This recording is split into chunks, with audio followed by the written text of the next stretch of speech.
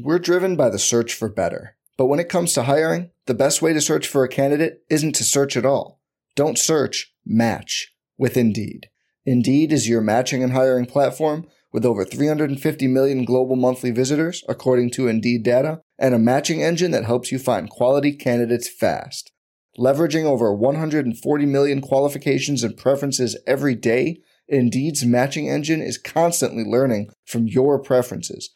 Join more than 3.5 million businesses worldwide that use Indeed to hire great talent fast. And listeners of this show will get a $75 sponsored job credit to get your jobs more visibility at Indeed.com/Blue Wire. Just go to Indeed.com/Blue Wire right now and support our show by saying you heard about Indeed on this podcast. Indeed.com/Blue Wire. Terms and conditions apply. Need to hire? You need Indeed. Burrow fires downfield to Jamar Chase. He's got it. Wow. And takes it all the way. DJ Moore has a pass to the end zone. Jonathan Taylor. Touchdown. Pass is caught. Diggs. Touchdown. Hello everyone. Welcome back to the Week 4 NFL Recap Show here on RotoViz Overtime with myself, Colin Kelly. I am joined by Shawn Siegele. Shawn, we are going to look through all things NFL Week 4, which was both a very fun week, some very disappointing news, but overall, I think a very interesting week for us to break down here. Some high-scoring games that we're going to kick things off with, some injuries that we're going to talk about a little bit later on in the show. But NFL Week 4, Shawn, we are all the way through Sunday Night Football. We get a Packers win for myself, which wasn't very pretty. We get a Chiefs win for you. So we've started off with our NFL teams winning. We'll see how fantasy-wise things play out over the course of the next 40 to 50 minutes or so as we recap things here. But Shawn, NFL Week 4 almost in the books. How is your Sunday going so far? Well, this one featured a lot of crazy stuff. Some really, really cool plays. We had something of a running back resurgence. Unfortunately, that didn't carry over to Jonathan Taylor, but we had some other running backs sort of up and down the depth charts perform extremely well, carry their teams. And in some cases, in the Falcons-Cleveland Browns game, that was more or less the only thing that we had going on. It's kind of funny. Arthur Smith has claimed that he is coaching for reality and not fantasy football, but he was coaching like a man who had played Caleb Huntley in DFS today. That was maybe the strangest set of circumstances that we saw in any game. But the Falcons do come through. They get to 2-2, a brutal loss for the Cleveland Browns, who had a very good season through 3 games. You can't lose to the Atlanta Falcons when the Falcons play the way they did today. The 10-play, 10-carry touchdown drive from the Falcons showed a little bit of Arthur Smith's genius, at least as a run coordinator. It may have been the worst defensive possession that any team has played in football history, because the Falcons were obviously not going to pass on any of those downs, and yet they scored easily. They do end up winning this game 23-20. The headline there is obviously going to be that Kyle Pitts catches a 25-yard pass on the second play from scrimmage for the Falcons, is held off the board the rest of the way. Colin, we have 3 tight ends this year that we absolutely love. Kyle Pitts, TJ Hockenson, and Gerald Everett. If we only needed 2 out of the 3 to hit, then this would have been a pretty good day. Hockenson, I think, really probably the biggest story in fantasy football in week 4. He goes for 8 catches, 179, 2 touchdowns. He was also tackled at the 1.5, 2-yard line after a long catch and run late in the game. He was also missed wide open in the end zone early on in the game, which would have been his second touchdown at the time. He later does get a second touchdown. This could have been a 4-touchdown game for TJ Hockenson if things fall a little bit differently. But in tight end premium scoring, still a 40-point outburst if I'm doing my math relatively correctly. This is why we like him. This is why when folks listen to us do the draft shows all off season, he was consistently either the guy that we took or the guy that we debated taking in those high leverage rounds. Yeah, and the thing with Hockenson is after 3 weeks, it was fairly disappointing. He gets in the end zone in week 3, but this week is obviously a massive smash on his side. I can see from some of the best ball teams that I looked at, they are quickly ascending up those rosters. You mentioned the 3 tight ends that a lot of our leagues will revolve around in terms of who is the starting tight end, but yeah, TJ Hawkinson very highly rostered in my case. The other one you mentioned, and Kyle Pitts, not a great day there, and we'll have a question maybe later in the show around him, but we'll focus on the positives here to kick things off. And Hawkinson, with that massive day that you mentioned, looked fantastic, had a couple of very big plays in this one, an 81-yard catch in one of the plays that he had, and I just thought this game, it felt like it could potentially set up for a game like this. 48-45. There's not many times you're going to score 45 points in the NFL and not win a game. Turns out to be a scoregami, the first time that score has ever happened in the NFL. But that means that there's a lot of big days as we look around this game in particular. Jamal Williams in for, obviously, the injured DeAndre Swift in this one. He goes 19 for 108 and 2 on the ground. Rashad Penny, somebody who is also very close to our heart, Sean, 17 for 151 and 2 going his way. Again, not really featured at all in the passing game. So he is capped out in the rushing, but he gets the job done there today. Geno Smith has looked pretty good. We've referenced him on the show a number of different times. 320 and 2 through the air, 7 for 49 and a touchdown on the ground. And then I mentioned this, Sean, last week, I believe it was. Maybe it was the week before. You just have to let DK Metcalf try to make plays. He goes 7 for 149 in this. I think they just have to force some of those plays his way and let him try and make those plays. So lots of high-scoring days across fantasy in this contest, obviously with the amount of points that were put up. The Lions, Sean, are a very interesting team because unfortunately they're not getting those W's, but for fantasy purposes, again, 35 points week 1, 36 points week 2, 24 points week 3, and then we get the 45 points in week 4. So they are putting up huge numbers across the board. Hawkinson, Sean, very positive development. Obviously, the main talking point from that perspective will be that they were missing Amon-Ra St. Brown in this game. The thoughts were maybe they can't put up the points without him in the lineup. They also were missing DJ Chark, and they were also missing DeAndre Swift. So he's probably not going to get the workload each and every week with the 12 targets he received here. But I do think that a game like this is going to show the Lions that they need to make sure they're implementing them heavier moving forward. Yeah, and I think that people who questioned him in the offseason, again, one of the things we talked about so much is that in 2021, when there were efficiency issues, he was being triple teamed on a huge number of plays. He was dealing with multiple injuries that he played through, both the ankle and the shoulder. This is the guy that they drafted number 8 overall. I mean, he's obviously not going to get the same 12 target consistent volume when Amon-Ra is out there. But this team, it's so frustrating that they're 1-3. If they hadn't blown the game last week, then you'd be talking, even having lost this game to the Seahawks, which you don't necessarily want to do, especially at home, but they're missing all of those players. You could be 2-2 and looking ahead to a time period where Amon-Ra comes back, Swift comes back, Jameson Williams eventually plays with you. I mean, this could be the best offense in football, which is kind of crazy to think with Jared Goff pulling the trigger. I mean, are they as good as the Buffalo Bills? Probably not. Are they as good as the Kansas City Chiefs, who put 40-plus points on a fantastic Tampa Bay Buccaneers defense? Probably not, but man, they're exciting. We drafted a lot of teams with a lot of Seahawks, a lot of Jets. We joked constantly throughout the offseason that we were targeting that Seahawks Jets week 17 game. No, I mean, this is exactly how we wanted it to play out. And you look at it here, Penny playing, Metcalf, Tyler Lockett, somebody we don't have a lot of exposure to. He catches 6 passes for 91 yards today, looked very good. This team also is explosive. Ideally, you would have more than one target for Noah Fant. He does catch a touchdown on it, but you have the 7 targets combined to Disley and Parkinson. They're probably still giving a little bit away there. But as you mentioned, Metcalf, Lockett, they combine for 18 targets on the 29 total. Geno Smith averages almost 11 yards per attempt. He's playing extremely well. Now, some of the teams he's beaten are not playing particularly well on defense. The Lions right now look bad. Ben and I, in the final episode of Stealing Bananas this past week, talked about Metcalf and how he looked really good in the RotoViz passing matchup rater, this great tool that Dave Caban has put together that takes all of these advanced numbers from Sports Info Solutions and aggregates the information, lets you understand how wide receivers and corners are facing up, how defenses are playing some of these teams. Outside of the Bucs-Chiefs game, Metcalf had the best matchup for a wide receiver. Pat Freiermuth, who scorched the New York Jets, had the best matchup for a tight end. I really like being able to play with that tool late in the week, get a little bit of feel for how we should be doing things here.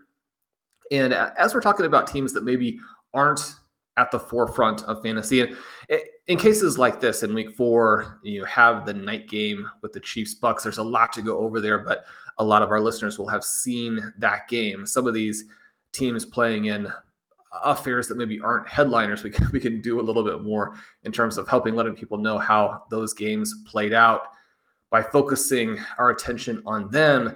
That Jets-Steelers game was very interesting, Colin. We do get the decision to go to Kenny Pickett at halftime.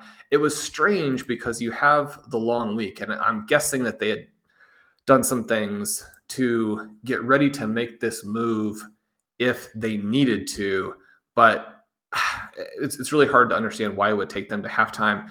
You're losing to the New York Jets at halftime. So again, there is a catalyst there for making that decision, but this is a decision that should have been made a week and a half ago at the latest. Pickett comes in, looks very good, completes 10 out of 13. Now he does throw 3 picks, but the first pick is the result of Chase Claypool making a poor effort on the ball. Claypool had 2 targets in this game, puts up a 0. I mean, he's one of those guys that you can probably, it's not a matter of do you start Chase Claypool, it's a matter of do you drop him. Now, unless your league is pretty shallow, you're probably looking at a situation where you want to see him play with these other guys.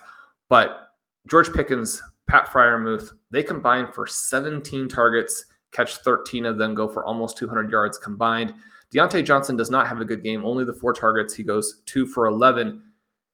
This is one of the frustrating plays this week, though, where he appears to catch a touchdown in the first half. Maybe if he catches that touchdown, Trubisky doesn't get benched. And when I say if he catches it, it's one where the toe appears to come down inbounds. He drags the second toe, but the front foot is right there on the edge. After they called it incomplete, they probably couldn't overturn it, but I definitely saw it as him being down clean there. If you watch it, as opposed to trying to freeze it and not being able to tell, if you just watch the play happen in real time, pretty clearly a touchdown. That's a frustrating one if you're playing Diontae Johnson. That would have given me a couple of wins that turned into losses. So obviously I can't see it in an unbiased way, but I think that the move here is fantastic for Pickens, who looks great, fantastic for Freiermuth, who is now probably in that mix to be the third tight end. Obviously, right now you have Kelsey, you have Mark Andrews, and then the third guy is probably either Pat Freiermuth or TJ Hawkinson. Those are the guys fighting for it. It's going to be good for Diontae Johnson. Hopefully it'll be a fairly concentrated passing tree for those 3 guys. So the first interception, again, is on Chase Claypool. The second interception is toward the end of the game when they're fighting to win. That one does go on Freiermuth, who should have caught it and instead bats it up in the air. Commentators talking about how that's a rookie play, a bad mistake. I mean, it's a perfect pass to your guy who goes up and sets it like a volleyball. You got to catch that ball. That's not on the quarterback. And the third one is a Hail Mary. So you look at the 3 passes that were not completed. They were interceptions, but not interceptions that you look at and you worry about Kenny Pickett. He looked fantastic in this game. Yeah, so we had 100% completion rate, Sean, if you look at it that way. No balls hitting the ground, but 3 of them going to the Jets. I do think that he looked coming in off the bench at halftime, unless it was something that they had prepped and said, look, this may happen this week, which probably isn't the way they are planning going into a game. Otherwise, they would probably get him in it and they start him. But I thought overall he looked quite good in this one from the opportunities that he had. I thought he certainly looked better than Mitchell Trubisky in this game. So obviously, we have talked about this being the right move from before the season, but we'll see how it starts to play out now. I thought that maybe the reason they tried to get him in this game is when we looked ahead at schedules previously at when he may come in, their next upcoming games are the Buffalo Bills and then the Buccaneers. Then they face the Dolphins, then they face the Eagles, then they face the Saints, then they face the Bengals. So there was never really going to be a perfect time to do it, but I kind of felt that maybe they would set Mitchell Trubisky up to struggle maybe in those games rather than the rookie. So we're going to get a real test of fire. But I do think this is going to help the Steelers' offensive players moving forward. Sean, on the other side, we had a pretty exciting day for Breece Hall. Elijah Moore, we get a sighting of him, but we don't get a huge amount. It's 3 for 53 on 4 targets.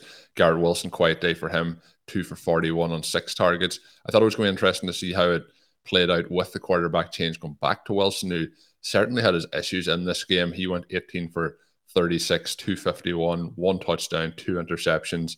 So there was a lot of issues with the Jets offensively, but I think the main bright spot was Breece Hall and his performance, 7 for 66 and 1 touchdown. But what I think was the most impressive with Hall this week is how he has kind of moved himself into, it feels like RB1 territory here, where he is now clearly ahead of Michael Carter in the pecking order. He had 66% of the snaps in this. He had 65% of the rushing attempts, was used in route participation quite a bit, but in terms of inside the 5 and inside the 10-yard line, 100% of all rushes. And when the game was on the line at the very end, while they called it not a touchdown to start, it was clearly a touchdown. The ball broke the plane. He gets in there, he gets that rushing touchdown to win them the game. So I thought Breece Hall looked quite good in this game. He did, and it doesn't necessarily jump out from the numbers because he doesn't quite average 4 yards per carry. He catches only 2 of his 6 targets for 12 yards, but the explosiveness is just unbelievable. As I was watching the Chiefs game in the evening, and they're trying to make it work with the guys that they have. Now, having said that, Isaiah Pacheco looked good in the game tonight, ran with that ferociousness that you're hoping for someone with his size, speed, profile. We get another big fantasy performance from Clyde Edwards-Helaire. Again, he looks like someone who's really limiting the offense. The Chiefs are sitting there. They could have picked him. Now they have George Karlaftis. He looks like someone who could be an impact player on defense for a long time. The Chiefs now are kind of right there with the Buffalo Bills, where they're very good on both sides of the ball, certainly an ascending defense.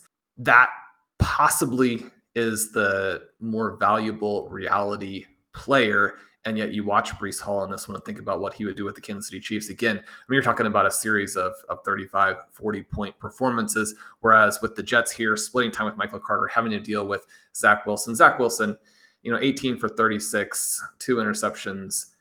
He rallied the team to a victory, and hopefully that helps. This is his first start in his second season. He missed a lot of time last year as a rookie with injuries. I mean, it's still too early to call him a bust, but just objectively, he was not as good a prospect as some of the guys who fell deep into this year's draft. And so when we think about him as a number 2 overall pick, we also want it to be within the context of just being fair to him, probably not just overdrafted, but overdrafted pretty significantly. The contrast between how the team looked today and how it looked with Joe Flacco, just much, much less explosive. But Hall, again, the play that he makes on the touchdown, he's going to be an absolute superstar in this league. He was ranked number 2 in my running back dynasty rankings last week. That update, I mean, it's tempting to move him to number 1 when you have all of these issues now with the Indianapolis Colts and Jonathan Taylor. Again, different little areas where you could object. He has the 6 targets, only comes down with 2 of them, and 3 of the plays are plays where if he makes a good play on his side, then they're probably receptions. Not good passes, but you want your stars to make some of those plays. Wilson really struggled in all areas as a passer. He struggled throwing to the running backs. He struggled throwing to the wide receivers. One of the things that's kind of frustrating here is that Corey Davis gets 7 targets. He has a nice game, 574 and 1. You get the 6 targets for Garrett Wilson, only 2 catches. Part of that is because he flat out dropped one that would have helped his total. Elijah Moore looks like he's going to absolutely tear the Steelers apart early, 3 catches, 53 yards, but then goes quiet. To have Tyler Conklin with 5 targets in here, again, that seems sort of useless, even though he takes them for a 17-yard receiving average. We don't want these targets to be this split. We don't want them going to some of the lower ceiling guys. If Wilson and Elijah Moore are going to accomplish what we're looking for, they have to play better, but the quarterback has to play a lot better. The play caller has to do a better job. One of the things that was frustrating about this game is that Garrett Wilson out on a lot of these plays down by the goal line. It doesn't need to be that you're scheming everything to him, right? As fantasy managers, we want to see our guys be the ones who score and catch the touchdowns and score the points and win fantasy games for us. But you understand that that's not the only thing that's happening from a reality perspective. But from a reality perspective, when you have a player like Garrett Wilson, who has been so uncoverably in the early going, you want the defense to have to account for him. This was a problem that the Ravens ran into at the end of their game. Rashad Bateman not on the field for some of their highest leverage plays. Now, Rashad Bateman had a terrible game, 3 passes that you can kind of look at as drops. They would have been, at least 2 of them, somewhat difficult to come down with. A lot of drops in the 2 rain games today. So it's not just Rashad Bateman, a lot of guys dropping passes, but it seemed like he almost worked himself out of the equation down there, and then they don't score. They go and lose that game. Kyle Pitts, the same thing. I mean, you have Kyle Pitts, he's not in on some of these green zone plays that the Atlanta Falcons run. 2 of the 3 teams escape with victories. The Ravens blow their game. It's just not a consistent way to play reality football, to not have your star players in there, to not make the defense account for them, right? So that part, really weird, really frustrating. I hope that Zach Wilson plays better, because I don't think you can start any of the players in this passing game next week seeing how he played today. Yeah, it didn't look good, and I would agree that it's going to be certainly very difficult to start them until we see a little bit more consistency in that play. And I talked earlier about, the Steelers having the opportunity now to see their rookie quarterback, and one of the teams we talked about, they need to see what they've got at this point and make a decision, is the Jets. And, if you're at this point of your career, you're a high draft pick, but Joe Flacco is a better quarterback than you. They need to be thinking to the future and make some decisions for next offseason. So let's see what he can do. Hopefully he can elevate his play, and we'll see what happens there. Sean, when we look at the next game, you kind of bounced into it there just for a second with the Baltimore Ravens. Obviously, a little bit of controversy with how this game played out at the end, with the Ravens going for it in 4th and 2 at the goal to try and get that touchdown, to obviously make it much more difficult for the Bills than to just have to go and get a field goal. I think that is the right decision.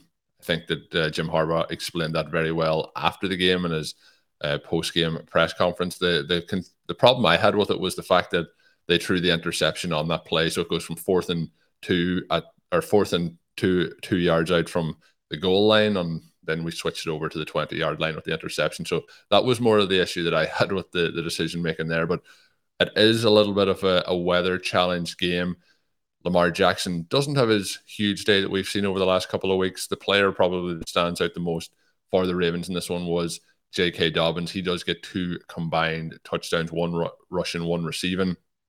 Quiet day overall for the Bills as well when it comes to the passing game.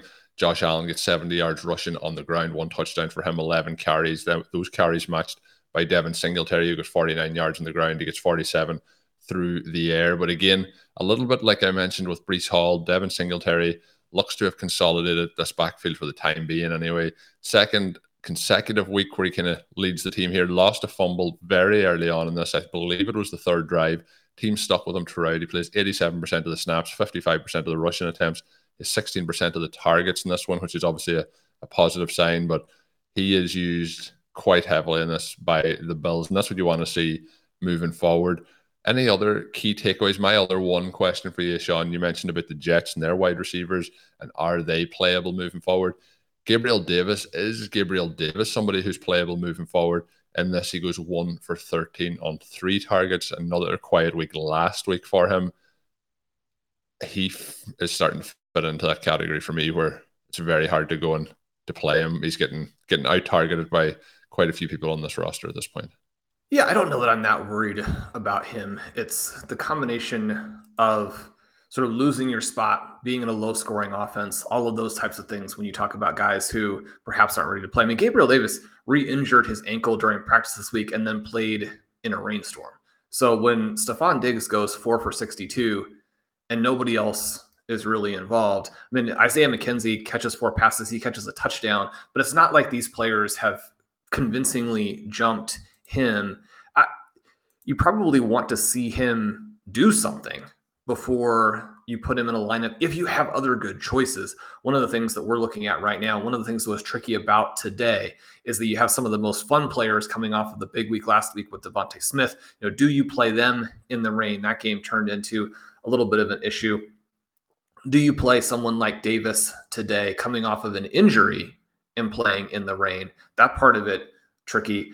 I guess I wouldn't be too worried about him for the long term. For week 5, it's a little bit different. For the guys who are hurt, and this is one of the things too, in terms of talking with folks about Chris Godwin today, it's just, if you don't have other options, then you have to move them in. And some of these guys you drafted early enough that you're tempted to move them in. But if you do have other players, then I think you have to consider that and let them prove that they're healthy and that they're not going to re-injure themselves actually in that game. And you take a low score. Taking the borderline 0 because the guy wasn't healthy is worse than going down just slightly to the next guy in the pecking order. Now, it was a big day for a lot of running backs today. It was a very weak day for a lot of different receivers, including a lot of receivers that we have. And so from that perspective, a little bit frustrating. To hit the jackpot and find the right guys today was trickier.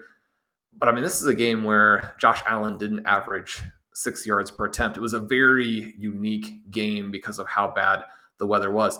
It was also a game where if I'm a Baltimore Ravens fan, I'm really, really frustrated. And I say this from the perspective of not caring who won this game. We talk all the time about rooting for particular players, rooting for particular teams. We're not unbiased from that perspective. And we always want to let people know when the lens that we're looking at a game through is such that we probably can't be completely fair about it, even though obviously we have opinions about what happened even in the games where you're not unbiased. But in this particular game, it really made me think to earlier in the week when I couldn't fall asleep one night and ended up wasting an hour watching the Netflix documentary on Tim Donaghy and the situation there where you have some refs who are either fixing games or at least betting on games. You have other things that they bring up, like the Lakers Sacramento Kings playoff game that's infamous for being perhaps the worst officiated game in basketball history. And I mean, today was an awful, awful day for officiating. It was egregiously bad from start to finish, just plays that seemed to make no sense all the way through.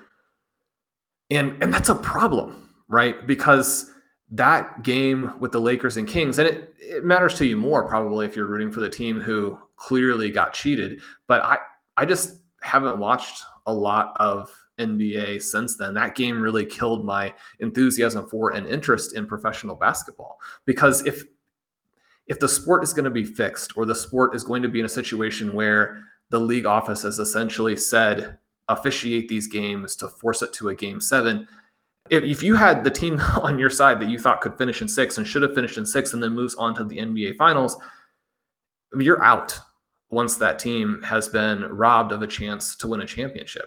You look at this game today, and at the end of the first half, there is a flagrant pass interference call where the Baltimore receiver is hit about 5 yards before the ball gets there, and there's no one around this play. There is nothing distracting about it. Instead of calling that penalty, nothing happens. The Ravens then have to punt. Bills then score. And so instead of it being 20-3 at halftime, because the Ravens would have then been able to run out the clock on the first half, then it's 20-10. From that perspective, the Ravens would have been able to run out the first half. So it's 20-3 instead of 20-10. That makes a huge difference. One of the things that ended up not actually influencing the game, because the Ravens then execute, is that Lamar Jackson on a third down play holds the ball out across the first down line. Somehow the officials missed that during the game. Clear, like the very definition of indisputable evidence. The Ravens challenge, the play is not overturned. And one of the weird things today too is you have a lot of situations in which the commentators are just completely ignoring what happened on the field. Now, if you're watching the Chiefs, or in your case, if you're watching the Packers and you see these things, I mean, a listener or just any person you're talking to at the bar, what have you, is going to say, you can't be. Yeah, I'll have an example for their team as well. But I literally didn't care who won this game. This is a fun game from a fantasy football perspective. And when you have things that are just so bizarre, you then have a completely bogus roughing the passer penalty on Josh Allen that keeps a drive going later. again, if you're a Ravens fan, you're going to be very frustrated. And it just added to all of the plays today. We mentioned the Steelers one. That one was close. You had this bizarre offensive pass interference call that takes a touchdown off the board for A.J. Brown. So Brown is the one guy in the passing game who actually emerged from that Eagles-Jaguars game relatively unscathed. But it's a huge game for him if he gets that receiving touchdown. You have a complete nothing down the field where Dallas Goedert turns and his guy engages with him. I mean, go ahead and call that a defensive penalty for illegal contact down the field if you want. It's not an offensive pass interference. You have in the Lions game today, a 3rd and 16 that they stopped. The officials claim that they have blown the whistle at the end because they messed up the clock. So they gave the Seahawks essentially a half an hour to run this play and then realized, we shouldn't have given them all day long. So we're not going to blow the play dead that they've blown on 3rd and 16 when Geno Smith is throwing an incomplete pass. On the next play, Rashad Penny runs for a long touchdown. I mean, if it's 3rd and 16, you can't let Rashad Penny run for like a 35, 40-yard touchdown. But just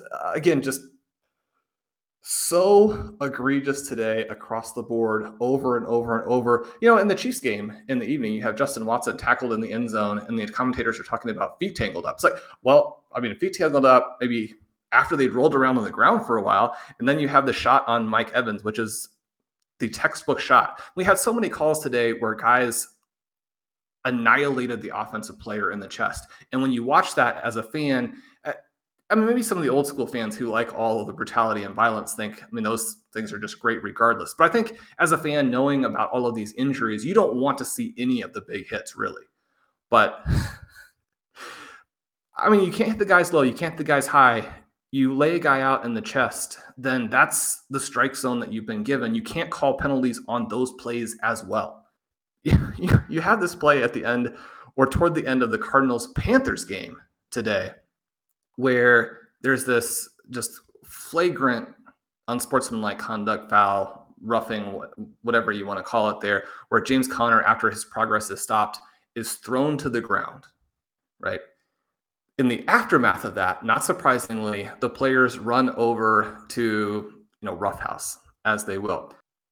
If the play just ends there on that penalty, then the Cardinals have 1st and goal from approximately the 5-yard line, a really important point, a high leverage element in terms of where they are on the field, a high leverage element in terms of where they are in the game. But instead, one of the offensive linemen for the Cardinals makes contact with the back of one of the officials. He's called for an unsportsmanlike conduct penalty, which is contact with the official, and he's ejected. On that same play, within seconds, he's ejected. Yeah. Number 55 and number 53 for Carolina hit 2 other officials and pushed them in the back. Those guys are not ejected. And because the foul on the Cardinals is against an official, they then have 1st and goal from the 20 instead of the 5. You just can't consistently make so many mistakes across all of the games. If you're going to call pushing an official in the back, you have to call it on all 3 players who do it within 5 seconds of each other. It just a very frustrating day. And again, just it brings the entire viability of the sport into question if people watching the games can't trust what's going on.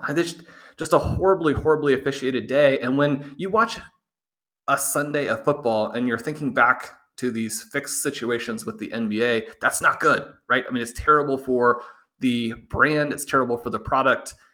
I just think the NFL has to do a lot better job. This is a weekend where the NFL has to go back with the officials and say, well, we've got to do better.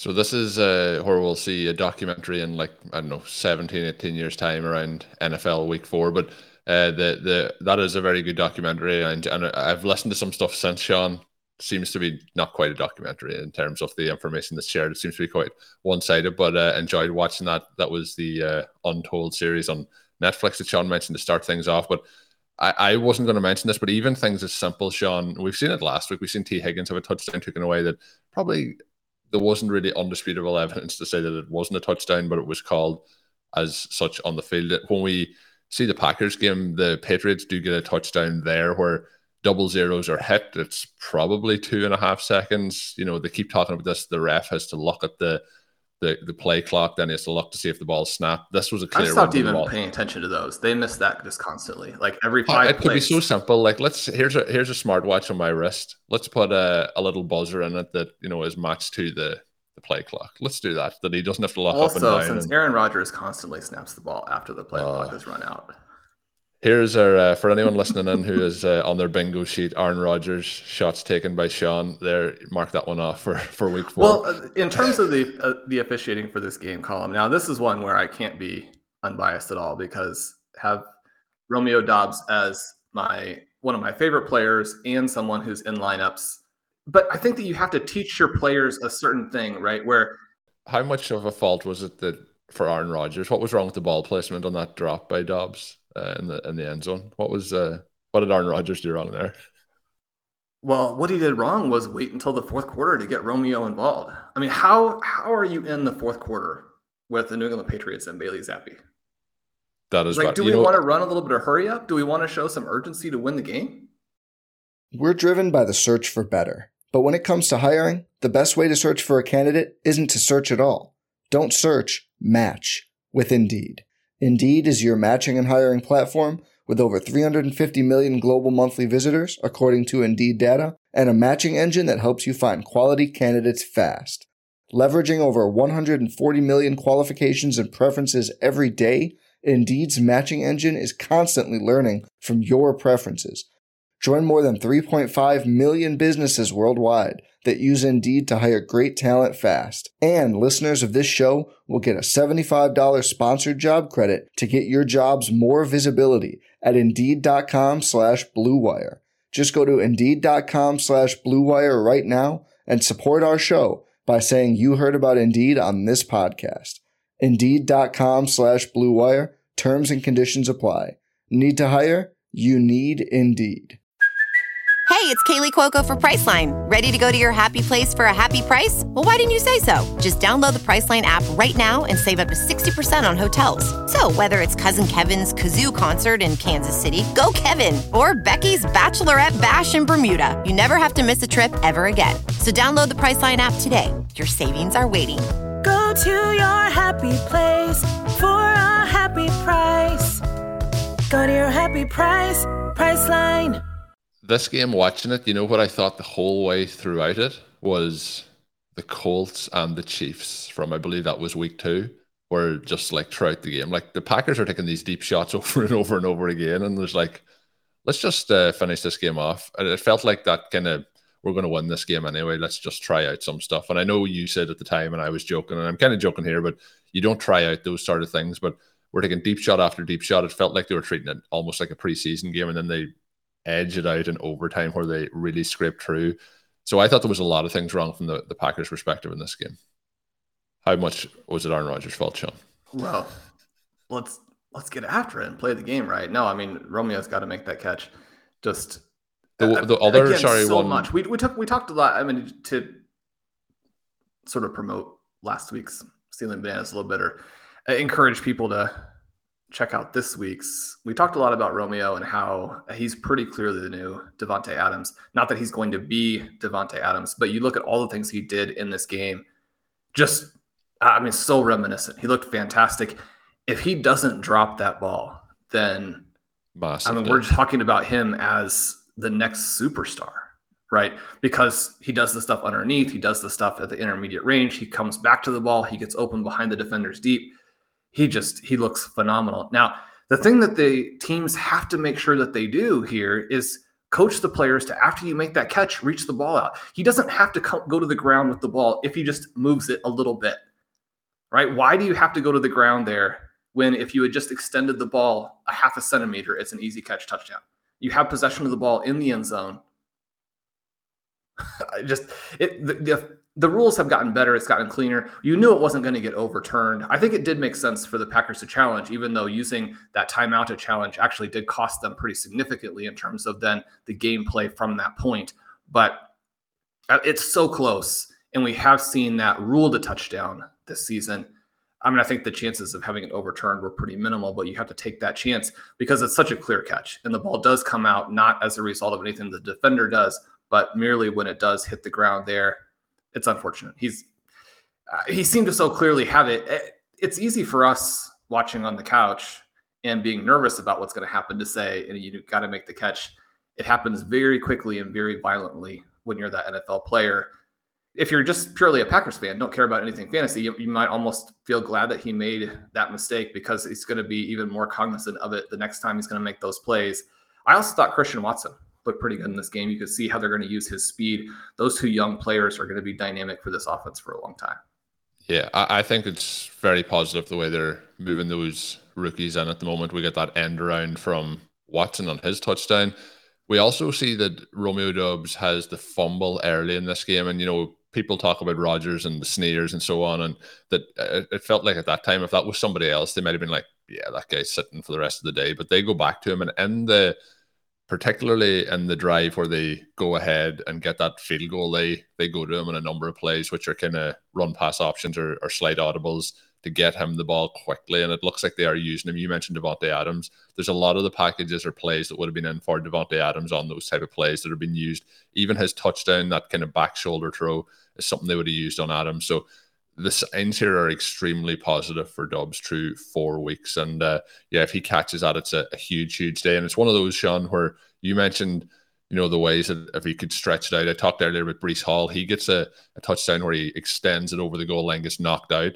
This one here, if he catches that at the 5-yard line and then falls into the end zone, that's a touchdown. But because he catches it in the end zone and falls, he didn't complete the act of the catch. And you talk about the referee. Sometimes we see these situations on a weekly basis where they're like, did he make a football move? Did he get and you're like, well, 1 week it's counted as a fumble and then it's an overturn. And it's just, there's so many subjective calls that it gets very, very interesting. But the Packers do scrape out that win. I'll be seeing the Packers, Sean, this coming week on Sunday over in London. So looking forward to that. But the other games, and we'll probably touch on this now, Sean, the injury news coming out of this week, 2 running backs, very disappointing at this particular time. Obviously, our thoughts always go to the players and hoping that they can make full recoveries. We're not going to touch on the Colts game in full. We're going to cover that later in the week. But Jonathan Taylor with an injury, they play on Thursday Night Football. So his status for this week is very much in question. Probably going to be 2 to 4 weeks with him. But we also get Javonte Williams, who goes down. And it's always a big concern, Sean, when a team rules a player out for the rest of the game very, very quick. And he was ruled out super quick in this. Felt like they probably done some tests on the sideline, seen the instability in his knee and called it very, very quick. So he's going to have some tests over the course of the next couple of days. But sounds like a season-ending injury for Javonte Williams with a knee injury. The Las Vegas Raiders do win this game. They get their first win of the season. We were talking about Adams. He has a pretty nice day here, 9 for 101. Doesn't get in the end zone this week, but does get 13 targets. Much more heavily involved. Out-targeted the rest of the roster by well over double. Closest catches was Josh Jacobs, who had a massive game today. He went 5 for 31 in the air, but he had 28 for 144 and 2 touchdowns on the ground. So the Raiders getting their win. The Denver Broncos now 2-2. There was points where the Broncos looked like maybe the offense is going to start to move here. They get Judy involved, they get Sutton involved, but those times then when it looked like this was an absolute train wreck. Yeah, this one was much more evenly split than their first 3 games where the offense actually looked terrible, and yet they did win 2 of those 3. There were a lot of promising elements for the Broncos today. Courtland Sutton looked difficult to deal with early on. Jerry Jeudy had some different opportunities. Now he does have another pretty egregious drop in this game. He's got to handle those plays if he wants to emerge as sort of a 1B to Courtland Sutton's 1A. You had, for those of us who obviously are loaded up with KJ Hamler in best ball, you have him beyond the defense, sort of the first play that we've seen like that all season. Russell Wilson makes a perfect, beautiful pass, and Hamler somehow loses his balance after making the catch there.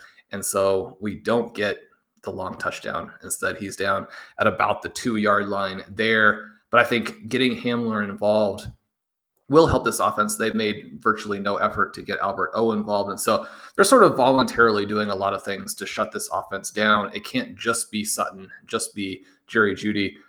Melvin Gordon, someone who was on the 0 RB candidates list this year because his peripherals over the last 2 seasons were excellent, even as he starts to get up there in age a little bit. This game, I think, has to go down as a huge frustration for him, for the team, and then for fantasy managers when you look forward. He was awful. And for that reason, you have Mike Boone out there on some important plays, actually drops the 4th down attempt at the very end where Russell Wilson makes a nice pass. No one around him. Obviously, he's thinking towards running. I mean, that kind of thing will happen, just especially if you're a Broncos fan. It's a real bummer that happened to him at that point. But Gordon played so poorly, including having another fumble in this game, that they didn't use him exclusively after Javonte Williams was injured. Hopefully it'll turn out not to be as serious as it looked. One of the things that we've already seen with Travis Etienne and with J.K. Dobbins is just how much a serious injury early in your career. I mean, for running backs especially, and we see this over and over and over again, it's that time period where you're extremely young. That is your peak. It's not later on, right?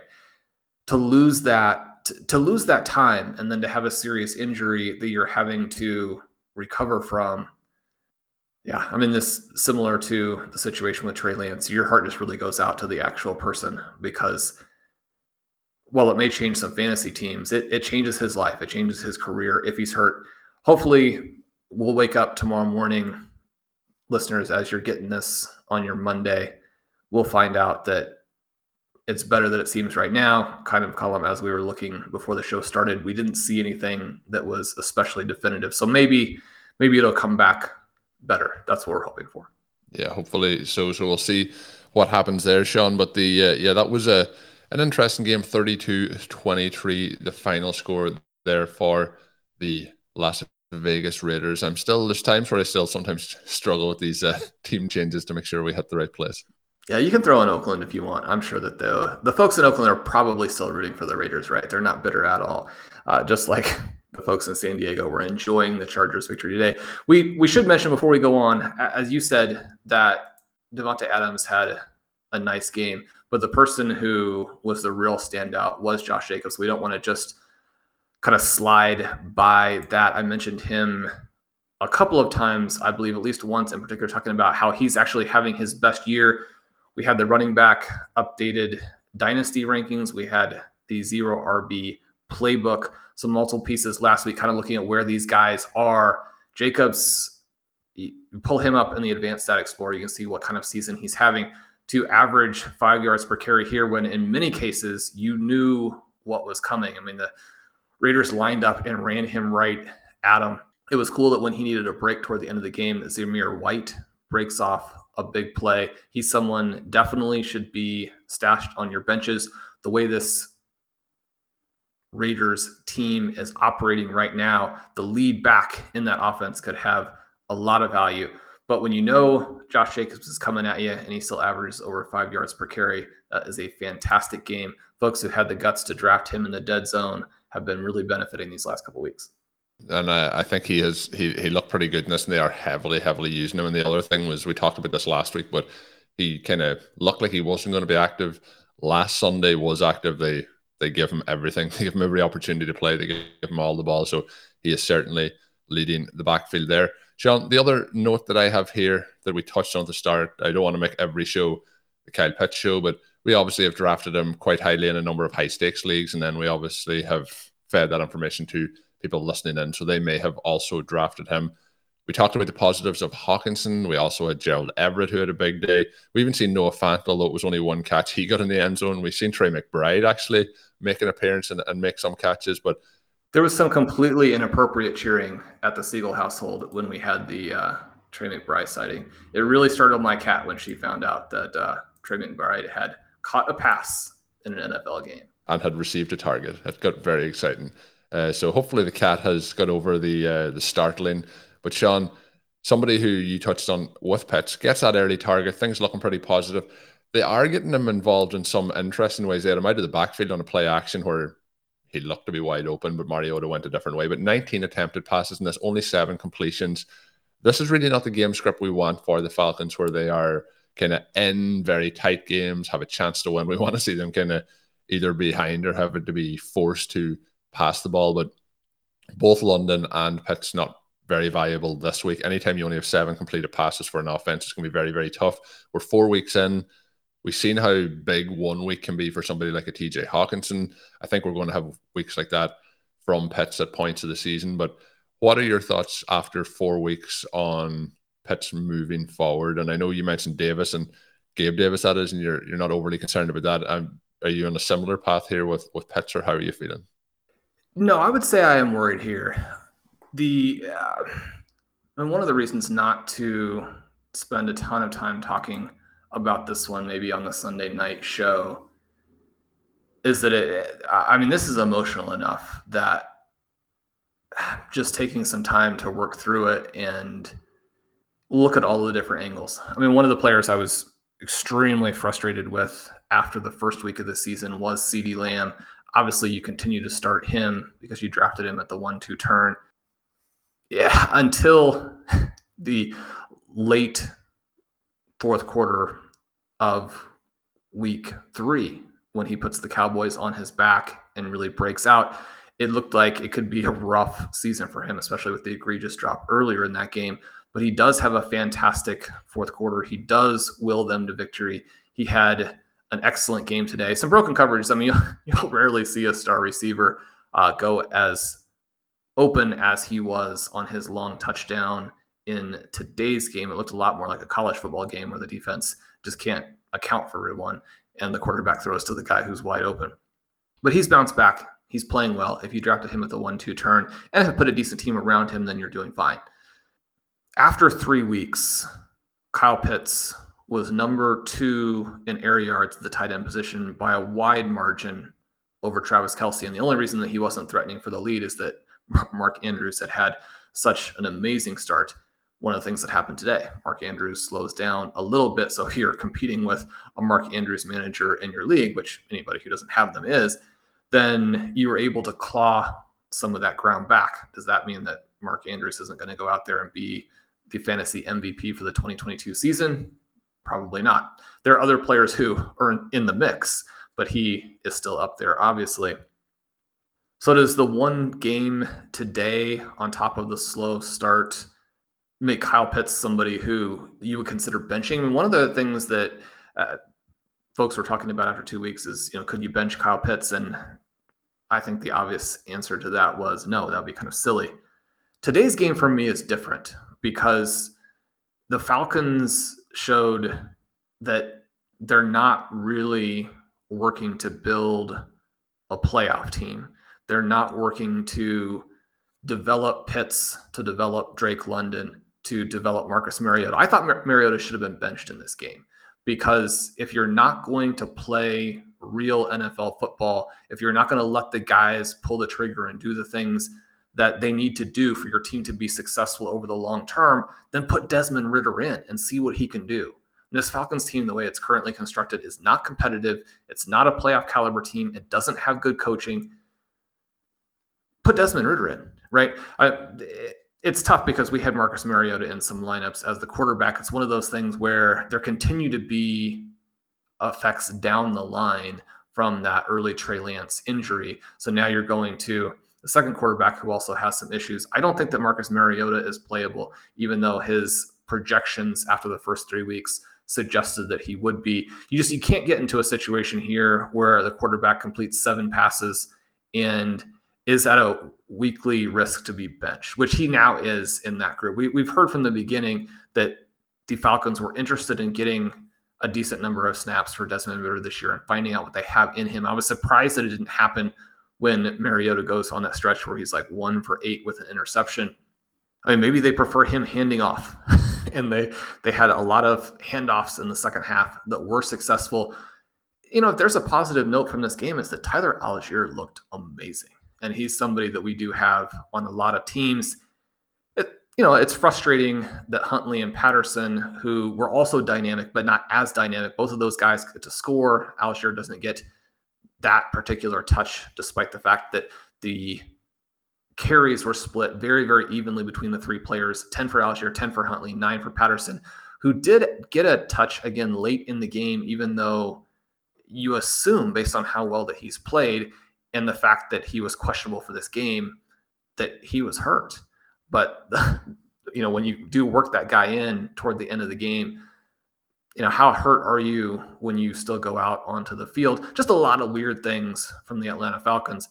But I mean, for me, the issue here is that Kyle Pitts wasn't involved. They didn't seem to have any interest in using him. Drake London, yeah, he goes 2 for 17 and played very poorly. One of the interceptions was at least partially on him for letting the defender completely come through him, make the play. Only catches 2 of his 7 targets. Did Marcus Mariota play well? I mean, no, he was bad, which is sad, which is frustrating. We love Marcus. He seems like one of the coolest guys in the NFL. He's made some nice plays the rest of the season, but in addition to everything else in this game, he also botched a snap in a hugely important situation late in the game that could have cost them the victory. Again, I expect him to be benched in the very short term. It's hard to see how going to Desmond Ridder, who, probably not the same caliber of quarterback prospect as Kenny Pickett or Sam Howell, are they going to suddenly open the offense up and let him pass? You doubt it, but they're going to play some teams that put them away better than the Browns did. I mean, this is a game where, again, Jacoby Brissett looked okay. He did average less than 7 yards per attempt. He gets picked once. He's not able to get Amari Cooper involved. I know there was a lot of enthusiasm from people who drafted him. After week 1, we said that not only was he not draftable at his ADP, he probably wasn't draftable in the first 10 rounds. Then he goes off for 2 big games, and that comment looks silly. You have the game today where he catches 1 pass for 9 yards, and it looks more appropriate again. The difficult part of having a Cooper and then having some of these young players. So it's not just the players we're talking about that we didn't draft. It also does apply to some of the players we did. There are some receivers who are really fun and are going to have some games, but also have some issues with the profile that make them a weekly risk. That's one of the reasons that zero RB can be very effective. When you have those players drafted in the first 4 or 5 rounds, unless they're hurt, then most of those guys are very playable. Most of the guys not named DJ Moore. So you have that element with him. You have it with Drake London. I mean, Kyle Pitts is going to go on to have a solid season. You don't have these situations where a player plays as well as Pitts played at his age and his draft status and then get lost completely. But I mean, is that draft pick going to pay off? Already, it's going to be very difficult. I mean, he would have to really catch fire for that pick to pay off at this point, just with the 3 bad games in the first 4. And now you're going to get into the situation where some managers are going to bench him for guys like a TJ Hawkinson or a David Njoku, who had a very solid game again for the Browns today, catches 5 of 7 for 73 yards, for someone like a Gerald Everett. And so when the big game comes, he may not even be in your lineup now. So yeah, I mean, this situation, very frustrating. And then the question is, is it a problem with the analysis, or is it a problem somehow that's completely separate from that? I think that's something, that we'll have to look at as the season goes along and deal with when you're not, emotionally reacting to this particular game. The thing that was just so bizarre here is that he does have that big game at the very beginning, and then you come out in the second half and the first play is a deep pass to Kyle Pitts. So it's the second play from scrimmage from the Falcons, and he has a big play. It's the first play of the second half, a flagrant pass interference where the defender has grabbed him and is twirling him and yanking his arm down as the target comes across. Again, nothing else really around that. There's not a lot of, say, road furniture, which is the term that they would use for cycling in Europe and that type of thing. When you have a star on an island with a defender and a flagrant pass interference for that not to be called, I mean, it changes the whole game, right? And the officials don't really care that it's changed the game and it's hurt your fantasy team and that the Falcons eventually decide to only call running plays. But those are things that the NFL has to clean up. Now, if they call that penalty, does anything change? I don't think so, because Marcus Mariota simply didn't play well enough. The Cleveland Browns didn't play good enough run defense for it to have mattered in this one. If the Falcons are going to go up against teams who can't stop the run when they telegraph it, and Marcus Mariota is going to play like this, then these are the results that you're going to get. And to pretend like this week wasn't a problem, I think is denying reality in a way that's not fair to listeners. Yeah, and we've touched it. Like, obviously, it can seem like we're reacting to it and we're saying this because we drafted Kyle Pitts, but in terms of around the league, we kind of see this with different coaching staffs. But you said, the Falcons aren't kind of a contender or a playoff team. They are 2-2, and I think that's what they'll say is they got the win here, even though they kind of won very, very ugly, I guess we'll say. They get the Buccaneers next, then they get the 49ers, the Bengals. I think the possible time to see a quarterback change is after that stretch. They get the Panthers twice in 3 contests, which I think is interesting. Then they get the Bears, they get the Falcons, they'll have the Steelers. So there is a run there where it would make sense to make a change. But I think that change is probably coming unless it just looks like they don't want Marcus Mariota throwing the ball. And that's not really a good scenario for trying to win games. I think the change could come as early as tomorrow afternoon. You can't call a game like this and then stick with your quarterback. The coaching change or the quarterback change? No, I think the coaches are probably safe, much to our chagrin. The coaches are going to be there. The quarterback is going to be Desmond Ridder. You can't do this to your quarterback and to your team. If that's the way you're going to call it, you have to switch. I mean, you have to put someone out there that you have confidence in as a staff, or at least that you want to develop. You can't call a game like this. I mean, and the Brown side too, it's really hard to fathom. I mean, they made Caleb Huntley and Tyler Algier look like Priest Holmes during the peak of the Dick Vermeil era, when you have the greatest offensive line in football, one of the greatest play callers in football, and one of the greatest running backs in football, getting 50-yard chunks at a time when the defense knows it's coming.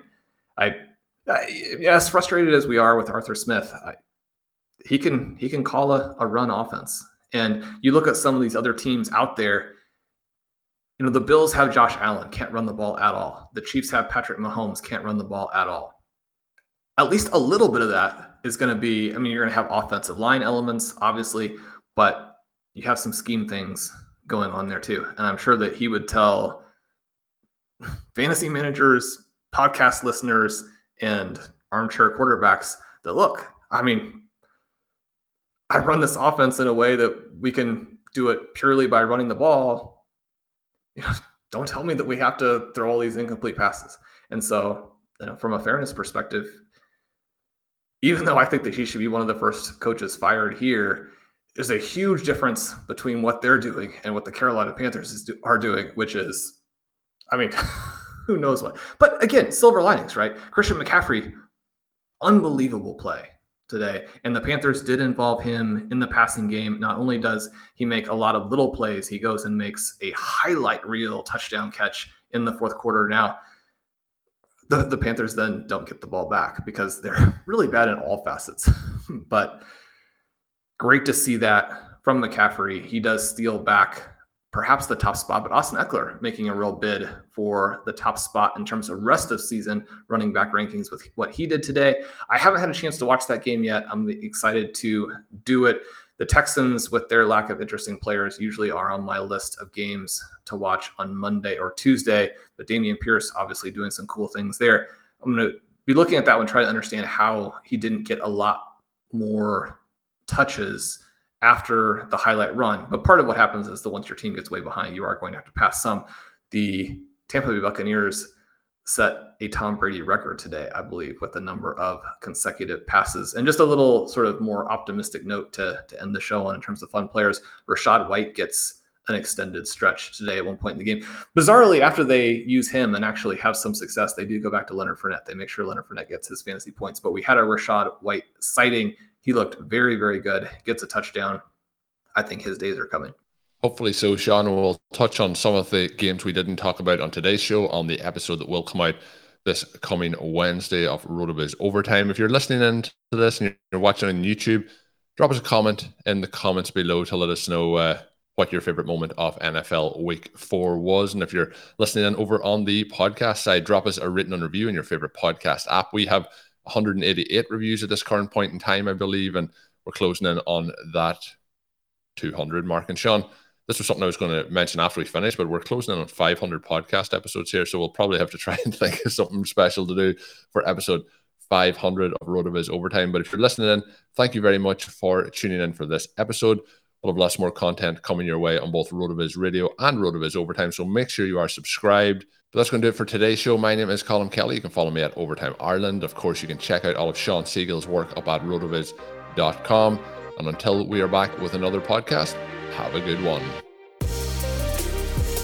Thank you for listening to Overtime on RotoViz Radio. Please rate and review the RotoViz Radio podcast on iTunes or your favorite podcast app. You can contact us via email at rotovizradio@gmail.com. Follow us on Twitter at RotoViz Radio.